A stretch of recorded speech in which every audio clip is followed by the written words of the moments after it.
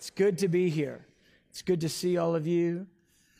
I'm excited about our series that Jeff kicked off last week, talking about Kingdom DNA, where we're dealing with, strands of emphases that are part of the kingdom of God, but that we particularly as a spiritual family feel very, very commissioned and called to. And last week, Jeff talked about spiritual family, who we are together, how we love and live and serve and give together. And this week, I want to talk about living with urgency for the hour, living with a heart that's watchful and wise in a time where the earth is going through many shakings and many crises. One of the interesting things when you read the New Testament is it's so clear that the New Testament writers, they lived with what we would call an apocalyptic expectation. And that just simply means they lived looking for the return of the Lord. They lived with hearts that were alive, watchful, and waiting, and living expectant of Jesus' second coming. You know what's awesome about Jesus? He's not dead. He's alive. He's not just figuratively alive. He is literally, physically alive. He walked out of the grave. He spent days on the earth, 50 days, instructing his own disciples in the kingdom of God. And then he blasted off. He went extraterrestrial right in front of them. A cloud of glory came, took him up. He went up into the air, and they stood there in shock as he was being escorted by angels to the right hand of the Father. And the angels, they say the most interesting thing in that moment. I mean, why stand you here gazing? Like, it's almost like the angels are like, hey, what are y'all looking at? Why do you stand here gazing? This Jesus who you saw ascend, he will return in the same manner in which you saw him go. And beloved, this is our blessed hope, that we know there is a glorious appearing, that Jesus is coming. He's coming to a planet near you very soon, to take over, to rule and reign from Zion. The scripture is really clear. He's going to teach us his ways. And the age to come is going to be an age where the glory of the Lord covers the earth as the waters cover the seas. Well, here's the thing. There's like 150 chapters in the Bible that talk about the day of the Lord, which is the second coming of the Lord. They talk about the age to come, the end of this age and the age to come, the birthing of the kingdom and fullness. There's like 150 chapters in the Bible that talks about it. And here's a challenge that we face in the church in the West especially, is a lot of times people think, well, end times, I don't know if I really can understand that or if I really want to get into that. And so they think that must just be for the theologians over there. And by doing that, they take 150 chapters of the Bible and they just throw them out. And beloved, that cannot be how we live our Christianity. We need to take the whole counsel of the word. We need to take all the passages that instruct our hearts and how we're to live this life and how we're to position our hearts looking for and hastening the day of the Lord, that we would be people with an expectant, watchful, and waiting outlook on Jesus' second coming. It was the way the New Testament writers lived, and it's really the way that the church in every age is supposed to live. So I'm going to talk about urgency for the hour today. I'm going to speak out of Matthew 24. So if you have your Bible or your device, you can turn over there. And I just want to have a word of prayer again. Don't worry, I'm not going to make you stand again. I felt like we were doing aerobics there for a minute. Okay, up, down, up, down, up, down. Did you ever go to one of those, now I'm just going to ramble. Did you ever go to one of those churches where everybody knew when to stand and they didn't actually give the deal, but you didn't know? I was always the guy that like, oh, they're up again. Oh, down? Oh, up? Oh, wait, how do we do this? It always freaked me out. At least we give you the warning. We might stand a lot, but we tell you when. Anyway, all right, let's pray. Now we shall pray. Sitting. I'm in a mood today. Lord, we love you. We love your word. We love that we can gather. We're so grateful for who you are, how you lead, and how you speak. And Lord, we want to tell you we trust you. We love you and we trust you. And Jesus, as we look at what the scripture says about the day and the hour that you're going to return, I pray that you would grip our hearts with urgency, with watchfulness and alertness. And let this strand of the kingdom DNA, let it be something that's rich in our spiritual family, in the Newbridge IHOP family, that we would be watching, waiting with oil in our lamps and hearts that are wise. Lord, we love you. Help me to speak this morning as an oracle. Stand with me, hold my hand, I ask. In the name of Jesus, everybody said, amen. Okay, so Matthew 24 is the beginning of Jesus' main teaching on the end times, on the second coming. He is doing this right there at the end of his life. It's known as the Olivet Discourse. And he takes the better portion of Matthew 24 and 25, and he explains to his disciples specific signs of the hour in which the Lord will return, and details about the greatest time of crisis the earth will ever see, which is right before the Lord returns. And then he gives several parables in chapter 25 of how believers are supposed to position their hearts in light of those signs. And so what I want to do today is I want to deal with just a portion of Matthew 24 where Jesus talks about the signs of his coming.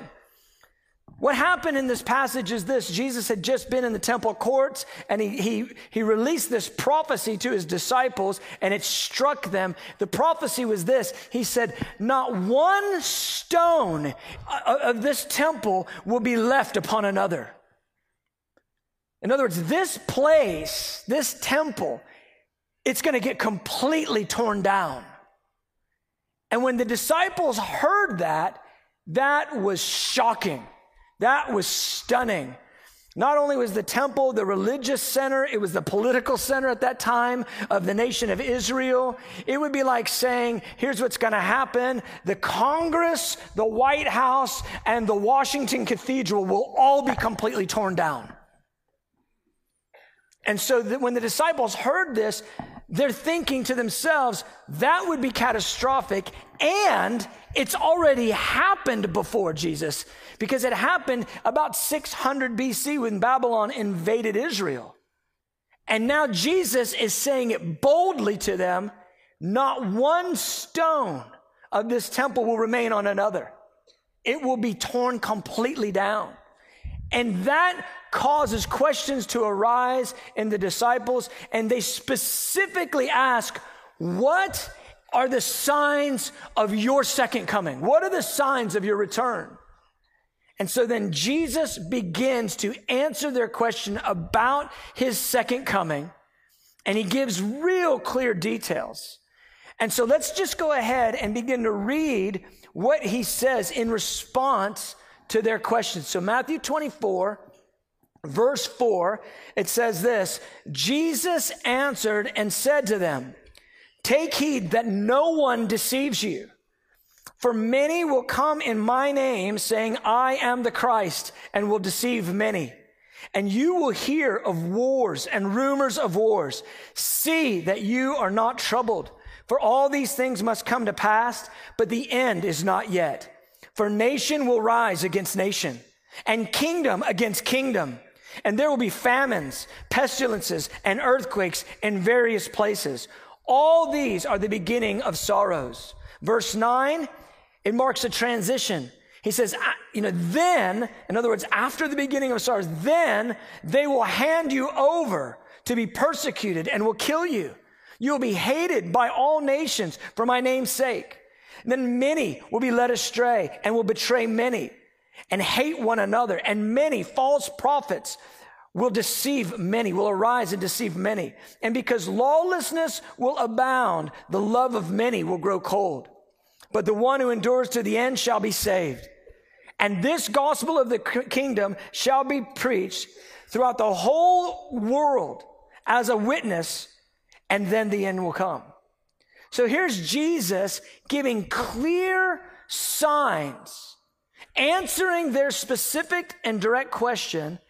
And beloved, for us, it's critical that we listen to the words of Jesus, understand the signs, and then I believe this, that the admonition to the church in every age, including our age, is to look at those signs and compare them to the context of the earth in which we actually live and see if we're in the hour. See what the context of the earth looks like compared to the signs that Jesus gives. And so when I look at these signs, I personally realize there has to be a way that we identify signs and they actually are really signs. In other words, we sort of have a criteria to know that this is a sign and it's speaking to me of the season that the Lord was talking about. What do I mean by that? I mean this. You can't have a sign appear for a week in one little city somewhere off in who knows where town, and that is a sign that's supposed to alert the whole earth. It's got to be a sign that shows the earth that we're in the hour in which the Lord returns. It shows the planet. And so for it to do that, the signs, they have to be global in their implication. They have to appear over time so the earth can see the sign. And they have to be at a measure that's never been seen before. Does that make sense? In other words, for the sign to be a legitimate sign, it's actually have to meet sort of a threshold of signage so that we can actually see the sign. And so when I look at these things that Jesus says, I realize, okay, they have to be in place over time. They have to be more than the earth has ever seen before. So to distinguish it, that now we're in a different hour, and they've got to be global. And I want to read through these signs. And I just want to tell you this. I've done a ton of work on this. I'm not asking you to take my word on the research I've done. I would encourage you to go do your own research. But as I walk through these signs, I'll tell you my findings. I've spent hours researching these. I geek out on stuff like this sometimes. But I've gone through and done the work, and I thought, you know what? This will be the litmus for me. This will be the litmus test. If these signs aren't global more than any other time the earth has ever seen, if these signs haven't been in place for a long period of time, then there's no way they're really going to tell us that we're in that season. But if they meet those criteria, then that means we need to take something very, very seriously. So let's just walk through these. I'll share a few thoughts about them. He says, first, many will come in my name saying, I am the Christ, and will deceive many. Deception through false Christs. So I began to look that up. I began to research that and look at the last, 100 years was really my criteria. And I was blown away. If you search guys that are saying that they are Jesus and are leading religious movements, it is shocking. I'm not talking just about like the person that maybe, they had a mental issue and ended up in a, mental health facility. I'm talking about there are real people who say they are Jesus Christ incarnate that are leading real movements with millions of followers. It's happening in mass, and there's movements that you know of, and there's movements that you don't know of. If you get into the root system of Rastafarianism, what you find out is that the founder said he was a second coming of Jesus Christ. And people say, well, that's just cool music, it's reggae. No, that's a false Christ who created Rastafarianism. There's one guy, he just says he's the man Jesus Christ. He has 1 million followers in Central America. What's odd about him is he uses the number 666. Last time I checked, that was the number of the beast. That wasn't no Jesus number. I'm just saying. Antichrist spirit manifesting through false Christ. Beloved, in the history of the earth, we've never seen the number of false Christs, false messiahs, people parading themselves as if they're Jesus. It's happening in the earth at a level that has never been before. Secondly, he says this, you'll hear of wars and rumors of wars. Now, I've done the work and I've studied really from the beginning of the 19th century to now. And there's a major turn that happens in world history during World War I. In fact, if you go from World War I and you go 100 years, which is about, we're about 105 years later now, what you find is sociologists will tell you that 100 years, the number of deaths that took place in military conflicts in that 100 years is more deaths than have taken place in the history of the world up until that time. They call that century the Great Bloodletting, because the number of people that were killed in military conflicts. There's a term they use, the Great Hemoclysm. It just means bloodletting. It's the bloodiest century the earth has ever seen, not by a little.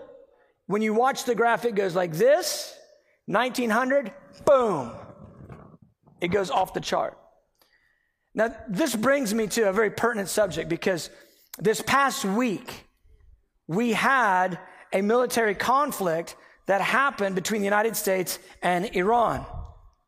And tensions have been bubbling and rising with Iran over the last really couple years, and then real concentrated in the last month. And what happened was the United States did an attack on an Iranian general who is identified as a terror agent, and then and he was killed. And then Iran struck back by shooting 15 rockets onto an American base in Iraq. Well, they retaliated on Tuesday. By Tuesday night, my phone is blowing up like a pinball machine, because believers are like, hey, what's happening? Is this the end of the age? Is Iran the Antichrist? Is this World War III? I heard this is World War III. What do we do? What do we do? What do we do? What do we do? And I'm looking at that and I'm like, there's a lot of fear about this Iran thing. So I turn on the news channel, and me and my family were sitting there watching it. And we're an equal opportunity news people. We go CNN, Fox, MSNBC, Fox, CNN. We just kind of bounce. And literally this happened. We're on CNN. The newscaster starts saying stuff, and somebody pipes up and goes, "That's terrible. That's not the Lord. Well, let's try the other channel. Flip over there. Oh, this guy, he's always, listen to what he's saying. That's not the Lord. That's terrible." Next station. Listen. Oh, no, listen, that's not the word of the Lord. None of the news channels, it was shocking. None of the news channels were giving us the word of the Lord. You'd think, though, that that's where we get the word of the Lord, based on how believers act by listening to the news channels. And so finally, somebody piped up and goes, "I've gotten the information I need. Can we just turn this off?" Yep, boom. But here's what I realized, that there was a lot of fear stirred in people. There was a lot of tension stirred in people. And then I got a message from one of our missionaries who's in the Middle East. And I hadn't been paying attention a lot to the social media feeds, but she reached out and she said, "Hey, listen, can you make an announcement?" I was like, I'm not making an announcement. But anyway, she says, "Can you say something about this?" And I guess I am now by virtue of telling you the story. But she goes, "Here we are. We're out here trying to pray and share the gospel in the Middle East. And we're reading all this stuff that American Christians are saying about the nation that we're in. And it's making our job super difficult right now. Can you tell them to stop, please?" I was like, oh. And she literally said, it's not actually not the American media. It's actually the American Christians on social media. At the same time, in December, the Lord was moving on us and the leadership team here. It was moving on our heart that we really wanted to sow finances into the nations to see people saved and see the gospel work go forth in all of our bases across the nations. And so we put it out to our congregation. We want to raise $50,000. And let me just brag on Jeff for half a second. I remember we said, okay, we're going to take a missions offering. And we're like, yeah, we're praying about it. We're like, yeah, that's good. And I'm thinking in my heart, maybe we'll raise $20,000. That'd be a good number to give to the nations. Jeff goes, I feel like I've heard from the Lord. It's $50,000 we have to raise. I went, amen. 50,000. That's a lot of money. We got dang, that's a lot of money. But I didn't act like it. I went, praise God, brother. He goes, yeah, I've heard from the Lord. I go, okay. So we just kind of agreed together in prayer. We said, okay, Lord, we're asking for $50,000. Do you know we raised $55,000? Come on, y'all. Jeff's faith got us all in line to carry the ball over the goal line and then some. But in that, we also felt stirred as a leadership team that we weren't just to call the congregation to giving, to personally give, but we wanted to give something. You know, David said, I won't give the Lord anything that doesn't cost me something.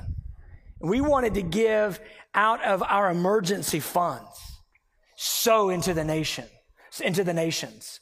And so we prayed and we felt the Lord tell us to give $25,000 additional. And we felt like he gave us the location. Guess where? Iran. And so we sowed at the end of the year our $55,000 and an additional $25,000 into the revival in Iran, with this being our faith that we're buying Bibles for Iran and that every single dollar would represent a soul. So $25,000 for 25,000 souls in Iran. And we felt the stirring of the Lord. We felt like the Lord really ministering through that. We felt like we want to sow. Even though we have many financial needs in our midst, we want to sow right into that. And we want to see the gospel go forth in Iran and Middle Eastern nations and Africa and all sorts of places, nations. So here, in the middle of all this tension and turmoil with Iran, we've got a seed in the ground. We're believing for revival. And the message coming off of the media and on so many social media threads is Iran, they're bad guys. They're like, the devil, and they hate America, and they're chanting hatred to America. And so there's this real interesting tension going on. And I'm hearing the Lord on it, and he's saying, I have a people in that nation that loves me, that I am trying to reach for the kingdom of God, pray into it, sow into it, and send people into it. So here's what happens. Jeff gets moved. He says, I think we should commemorate this offering. And he does some research, and he finds a tree. Now, we don't do a lot of, personal prophetic acts, but he felt strong about this. We prayed about it. Said, yeah, we're going to do this. We're going to plant a tree on our property here to commemorate that seed sown into Iran. And so, you go and you research and find, and Jeff finds this tree, and we have this tree sitting out there, and we got to figure out schedules. I'm trying to put it together, and man, it's January. Do you plant a tree in January? Dear God, what if you plant the tree about the seed for Iran and the tree dies? Dear Lord, is this, extra intercession for the tree? So anyhow, we figure it all out. Well, I thought it was going to be this day. Well, no, can we do it on this day? And we literally have to last minute change. We were going to do it Monday, last minute change. We end up everybody can do it on Wednesday. Tuesday night, the rockets fly. Tuesday night, my phone's blowing up. Tuesday night, people are getting gripped with fear. And Wednesday, we're putting that tree in the ground, praying for revival in Iran. And man, my heart was getting so instructed by the testimony of the Lord versus the testimony of the world. And here's Jesus' position. Jesus' position is this. CNN, NBC, Fox News, your social media feed, none of them are breaking the news. He goes, I've already broken the news. I broke it in Matthew 24 when I told you a sign of my coming would be wars and rumors of wars. And man, it was such a rumor of wars. Because by the time the president makes the statement, by the time the Iranian leader makes the statement, everything is de-escalated. I'm not saying it's all perfect. It's not like everybody's just loving each other. But I mean, it's way de-escalated. But here's what I watched. For about 48 hours, I watched a rumor of war throw people into complete fear. Lose all their inner healing and all the fruit of the Spirit over one rumor of war. And it's a burden to me because it lets me see not only are we distant from Jesus' words on this matter, but we are woefully unprepared for when the thing really comes down. So Jesus said, wars and rumors of wars. See that you are not troubled. All these things must come to pass, but the end is not yet. Nation will rise against nation. The Greek word nation there is ethnos. It literally means people group against people group. It's the conflicts that we've seen predominantly over the last 50 years where you have different people groups fighting each other. The best example that comes to my mind is in Rwanda. There was two different people groups that got into an ethnic clash. 1 million people died over just this ethnic infighting. Do you realize that the English word genocide was first coined in 1954? That word is like not even 70 years old. There wasn't a word in the English language for genocide prior to the 1950s.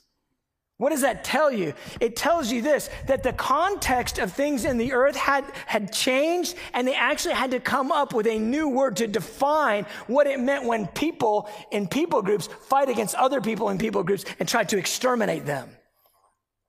That's a new thought in the last 70 years. When we look at the ethnic cleansing and the genocide things that have happened in the last century, it is off the charts. And in the English language, it's a new idea in the last 70 years. Nation against nation, kingdom against kingdom. That's military.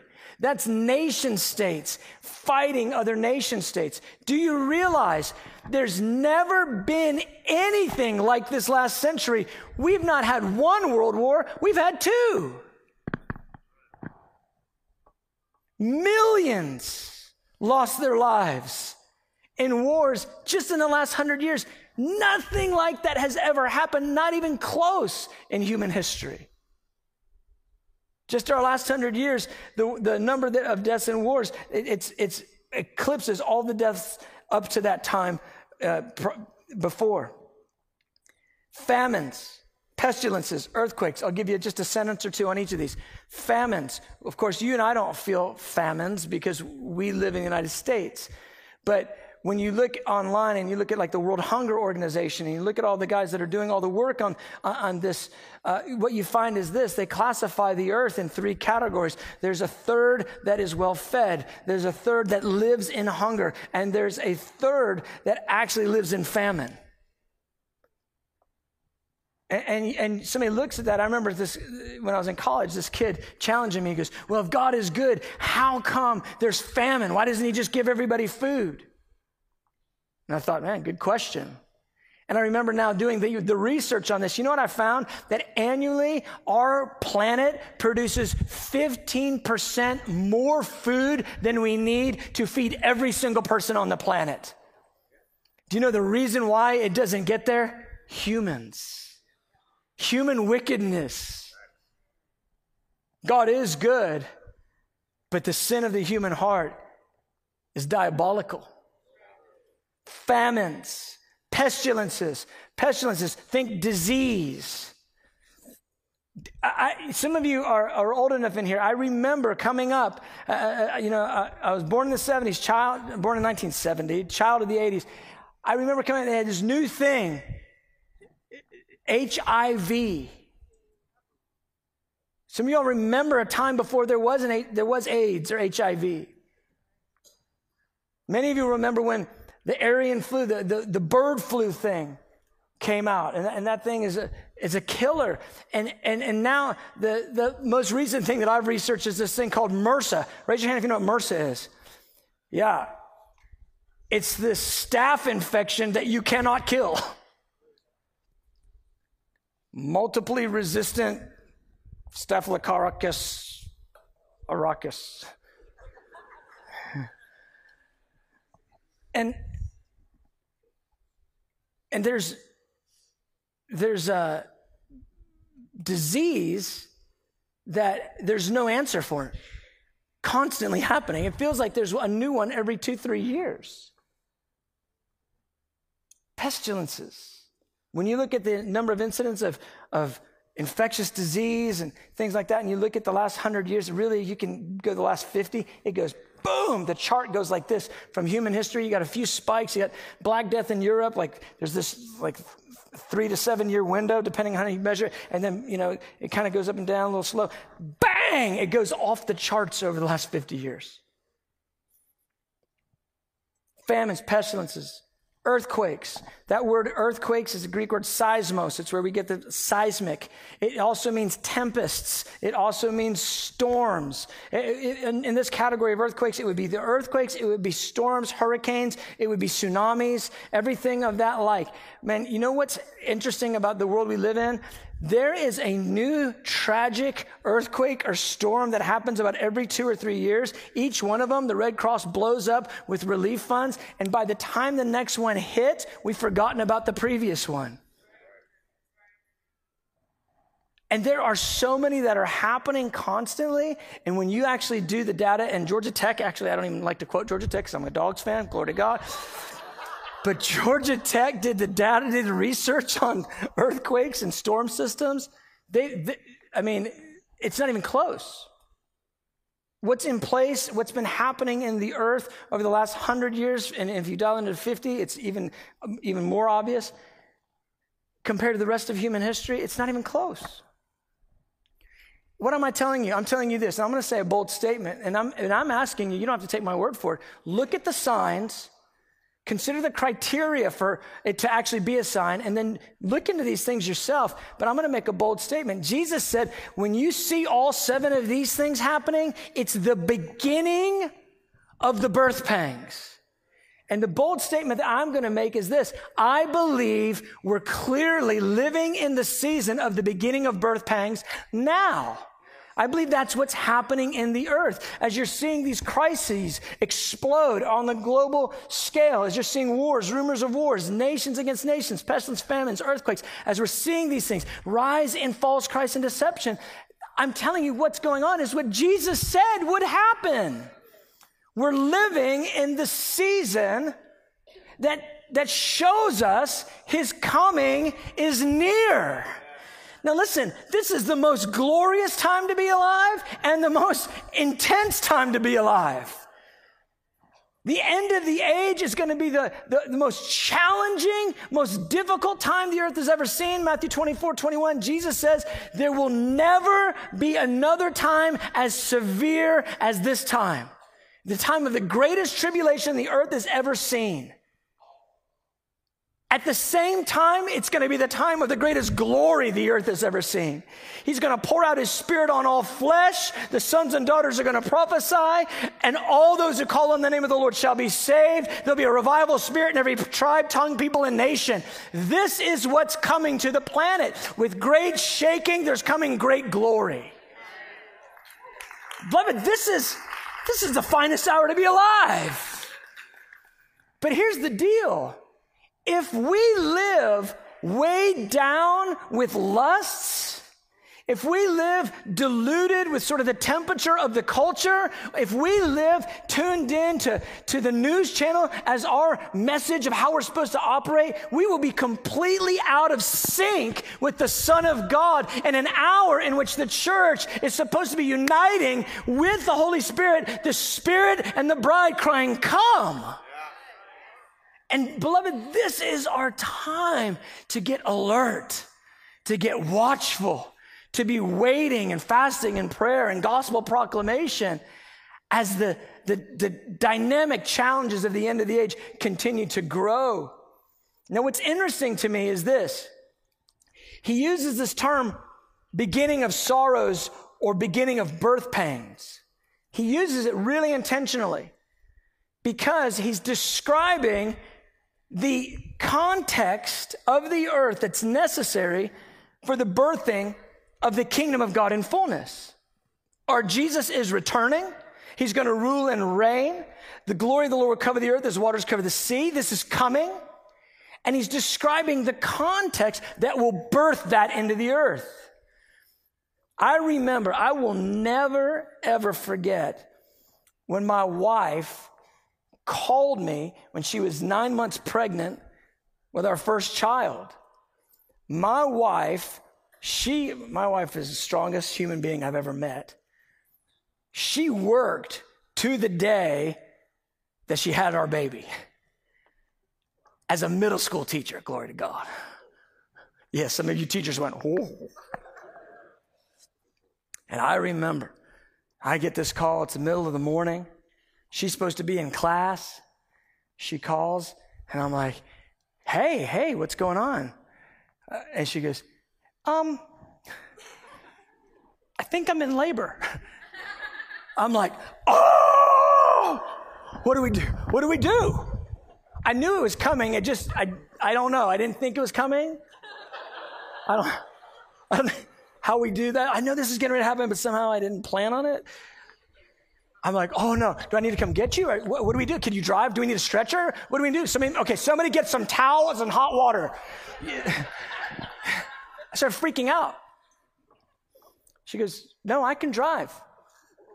I'm like, be careful, something. Okay, you're coming home? Yes, I'm coming home. She comes home, and the labor pangs are 15 minutes apart. I'm thinking, man, she says she's in labor. It's game on. Any of y'all that are parents know it's not game on. 15 minutes apart. This may not even be the real thing. So, I'm like, man, we gotta get her checked out. We gotta go, get the towels and water. I don't know. I don't know why they do that in every movie, but they do. Towels and water. And, she's pretty cool. She's like, I got you, babe. Don't worry. You're going to be fine. And so, she's 15 minutes.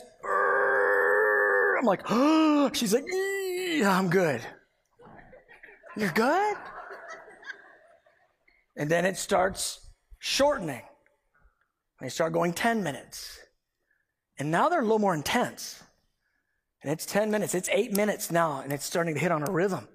I mean, those things get down to 5 minutes. And I'm like, it's time. Do we go? Do we go? What do we do? And some of you guys, you're pros at this. You've done this. And, you can go to the hospital at 5 minutes, but man, you do that, you might have another 24 hours. And then, I remember she says, hey, I think we've got to go now. And I'm like, now? Like now. We get there and, they're checking her out. And it's intense. It's every 3 minutes. Bang, bang, bang. And I'm like, oh my God, baby's going to be here. And the doctor's like, or the midwife is like, about another 8 hours. I'm like, 8 hours? What are you talking about? Well, the context of her body has to change enough to birth this baby. And I'm like, man, I'm like, this has been intense. And she's like, oh no, she hasn't even gone into transition yet.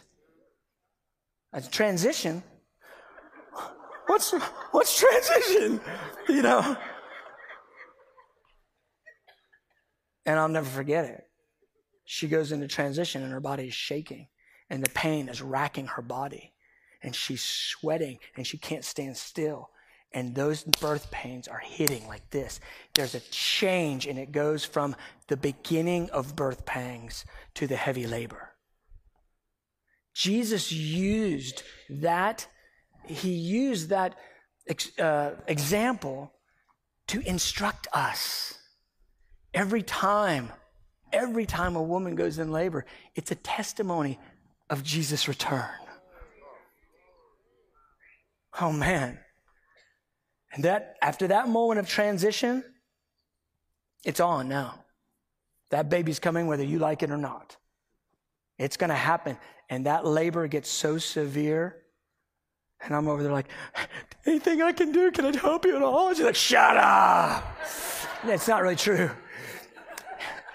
My wife was like, oh. I'm like, babe. She's like, I got you. You're fine.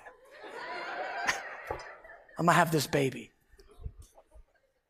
You want me to hold your hand?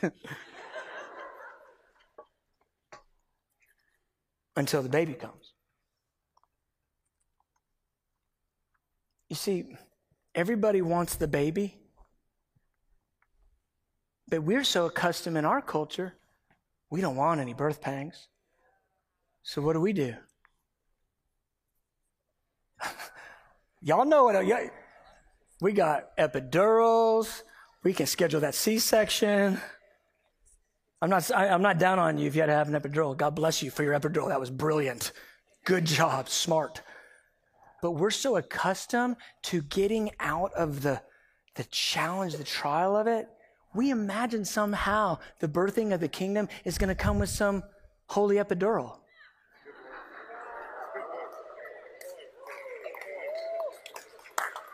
It's not. It's not coming with an epidural. It's coming with everything that can be shaken will be shaken. It's coming with birth pangs that are going to rock this planet. Isaiah was clear. He says the whole planet will reel and totter like a drunkard. I'm telling you, there is a time of severity coming on the earth like we have never seen before. And look what Jesus says. When he says, then they will deliver you up to tribulation. Here's what he says. They will hand you over to be persecuted. They will deliver you to tribulation and they will kill you. And you will be hated by all nations for my name's sake. See, when you signed up for Christianity, I doubt you signed up for the vitriol and the hatred of all the nations coming against you because you say yes to Jesus. But when you say yes to Jesus, you say yes to all of Jesus. You say yes to the sweet and the sour, the good and the trial. You say yes to be persecuted with the Son of God, just like you say yes to be risen with the Son of God. He says, you're going to be hated by all nations.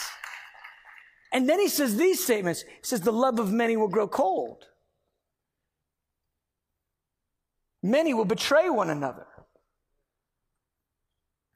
He's not talking about them out there betraying one another. He's not talking about the love of the world growing cold. The love of the world is cold. He's talking about the church. And the New Testament testimony, the New Testament witness is this, that at the same time that there is a revival spirit being poured out and glory is rising, at the same time, there is a great falling away that's going to happen. I'm telling you, the drama that's going to unfold to wrap up this age is going to be the most shocking, plot-twisting, mind-blowing thing. And it's going to end with Jesus, with a spotless bride that loves him through every trial and tribulation and every difficulty. It's going to end with the glory of the Lord being poured out on all flesh. It's going to end with the usurper, Satan, through Antichrist being driven off the planet. It's going to end with the kingdom of God coming in power. Beloved, this is our portion. This is what we get to be into. And we have been theologically talked out of being in the game in the last 2 minutes. And Jesus never got us out of the game in the last 2 minutes. There wasn't a holy epidural. What he did was he saw to it that you would be alive on the earth during the time of the greatest trial because he wanted to put his best players in the game for the last 2 minutes. I still believe that there is a spotless bride. I still believe that there is a church that will stand through trial. I still believe there's a people that will love him with all their heart, mind, soul, and strength. We don't get purified without fire. We get purified through fire. And beloved, this is the New Testament witness. This is our portion. And so when I say to you boldly that I believe we're living in an hour that Jesus already identified as the beginning of birth pangs, then I look at his admonitions in this passage and I say, that's what my heart needs to be instructed with, because he gives us clear admonitions. He gives us 4 in that passage. First, he says this, take heed that no one deceives you. You know, this whole issue about deception is really interesting. Number 1, deception is extremely deceiving. The guy that's deceived never goes, I think I'm deceived. He's deceived. But secondly, in the body of Christ, I think there are there are fear-mongering preachers who use deception as their corner on the market. And what they do is they beat everybody over the head with, that guy's a deceiver, that guy's a deceiver, that guy's a deceiver. Watch out, watch out, watch out, watch out. Listen to me because I'm telling you truth. Just sign up, $9.99 a month. You'll get all my good content to keep you out of deception.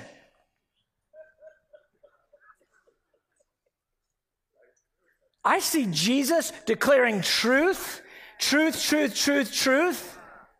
and not even hardly dealing with the deception. Because here's the thing, once you know the truth, the deception gets so evident. Gets so rich in the word, so alive in the word.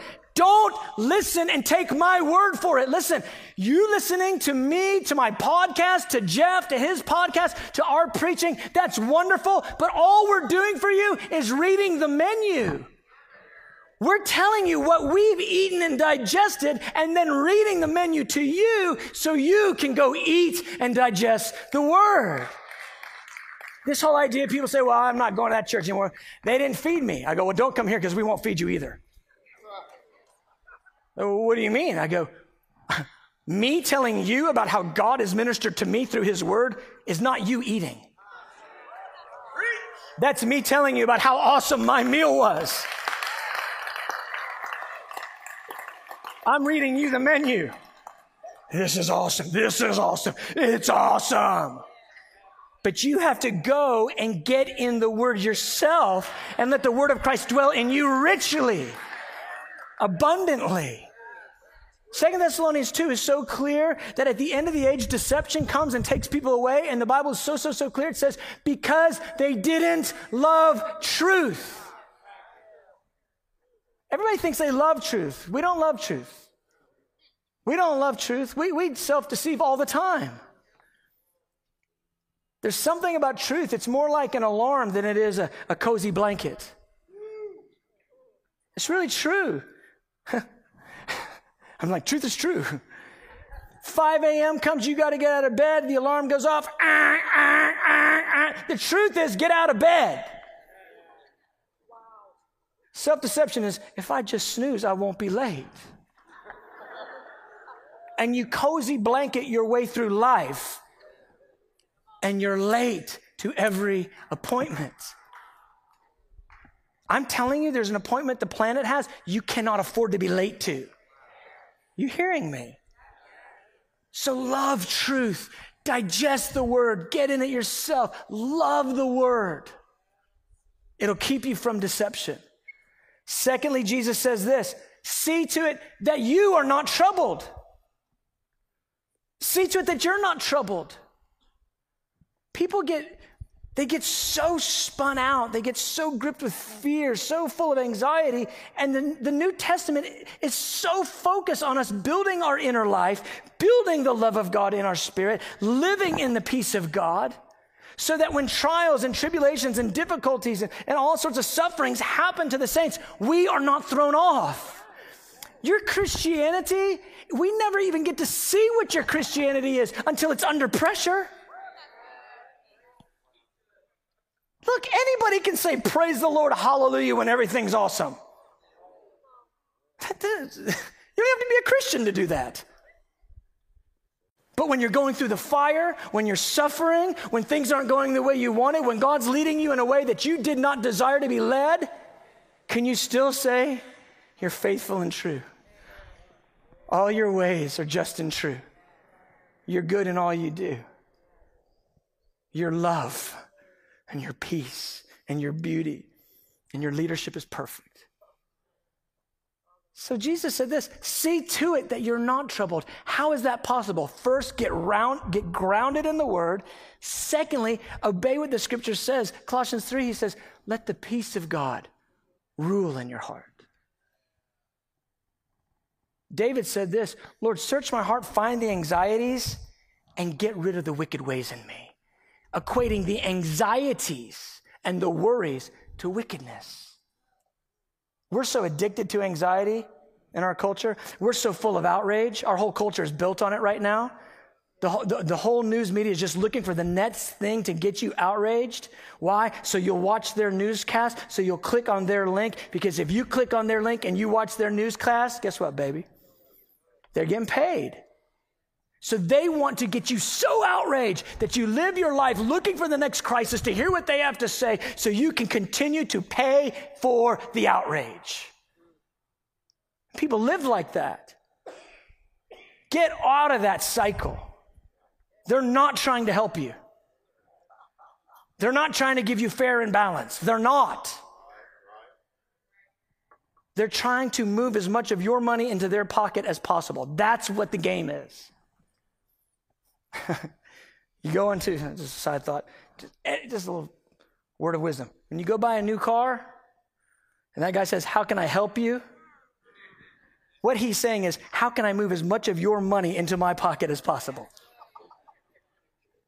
How can I help you to give me as much money as possible? Now, if you sell cars, God bless you. I don't believe you do that. I believe you're trying to help them. And if you're not, we got an altar call for you at the end of the service. All right, so here's the thing. To see to it that we're not troubled, it requires us to look at the words of Jesus, allow those words to dwell in our hearts. So when Jesus says, this is what the sign's going to be, guess what? I know it's going to be okay because Jesus is leading this show. We sang it today, and I was sitting there as we were singing it thinking, do we know what that says? We sang it, you are worthy to open the scroll and loose the seals. That's Revelation 6.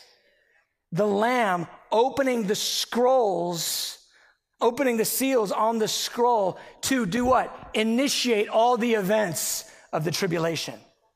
Let me tell you something. The end times, it's not about 666 or Lucifer or the Mark of the Beast or Damien or whatever, Freddy Krueger.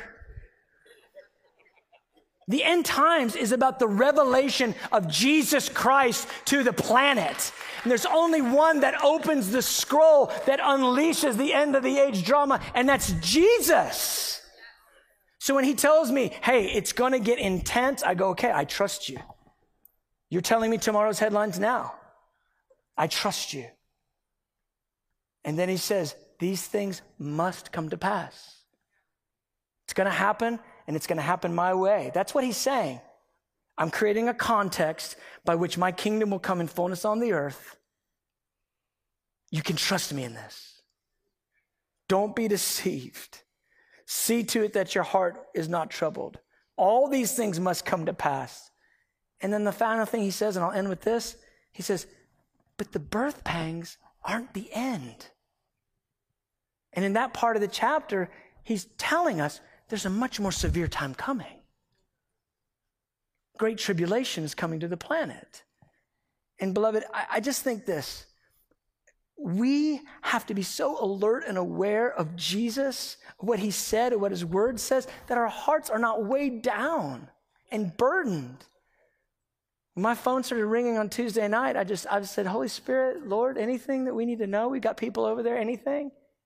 One of the locations that Iran threatened is a city where we have people. What do we need to do, Lord? He goes, see to it that you're not troubled. Yes, Lord. These things must come to pass. And I'm telling you, by Wednesday, we were planting that tree out there. I thought, Lord, you are so cool. There's no one that leads like you. I can trust you completely. Through difficulty, through trial, through challenge, through blessing, through all of it, I can trust you. You're good.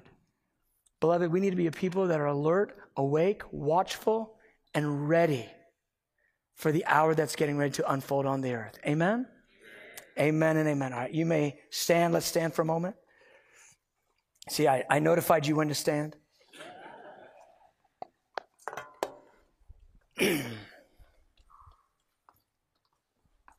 Going to pray. I was going to the mall, make this short. I was going to the mall over the holidays. I was asking the Lord for a good parking place because I'm spiritual like that. And every row, no parking, no parking, no parking. And I'm driving forever. I think I finally found a parking place about 3 miles from the door. And I got in my car and I was complaining. Come on, Lord, I need a little more favor than that. If I pray, I need you to do what I need you to do. And I'm having to work out the issues of my soul on the way in that 3-mile walk. He knew I needed it. And it just dawned on me. I'm complaining over not getting a good parking place at the mall. And we're living in an hour that crisis is heightening in the earth, that many will be offended. And I thought about how low my threshold for offense is. I said, Lord, I'm so sorry. The littlest things throw me off. Please forgive me. I want to stand firm, unoffended in love. Though he slay me, I will trust him. That's what the church is supposed to be like at the end of the age. I want to pray for 2 things. One, maybe you're hearing this message and it's causing a little bit of an alarm in your own soul in a way where you're saying, when I see these crises, I begin to worry. I begin to get in fear. I don't want that. I want to come out of that. I want to pray for you to get rooted in truth, to see to it that you're not troubled, to not be pushed around and owned by the media outlets, but to be owned by the Scripture, by the Holy Spirit.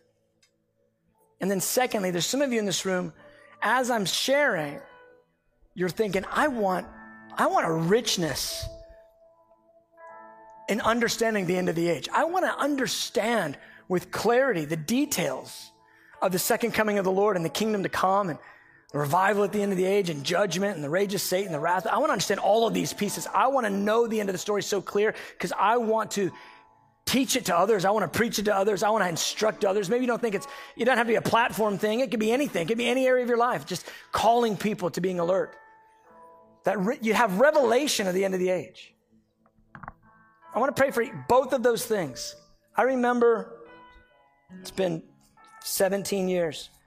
I heard a message on the end times, and the guy said, if you want revelation in this, I want to pray for you. If your heart's pricked and you're stirred. And he just said, just raise your hand. And I remember I got that prayer that day, and from that day forward, my heart shifted. I was so hungry to understand the end of the story. Anyway, if either one of those applies to you, this challenge and fear that grips you when you see the crisis arise, or you're hungry and you really want revelation of the end of the age, I want to pray for you now. If that's you, just raise your hand all over the room. Lord, thank you. Thank you for giving us the word on these things, giving us truth on these things. Jesus, I'm asking right now for those that are wrestling with fear, that are thrown off by our culture of outrage, that go into worry and anxiety over these challenging things. Lord, lift it off them right now. And I'm asking for grace to rest, grace to get rooted in truth, rooted in the love of God. A time when the love of many will grow cold. They'd be so rich in the love of God. And Father, secondly, I'm asking for the spirit of revelation to fall in this room right now on the many whose hearts are pricked and they want understanding. They will gain understanding at a time of crisis, and the scripture says they will lead many to righteousness. Lord, let that hunger for the understanding of the end times, let it fall on many right now. That we be a company of proclaimers with clarity in our souls. Do that in our hearts right now, I ask.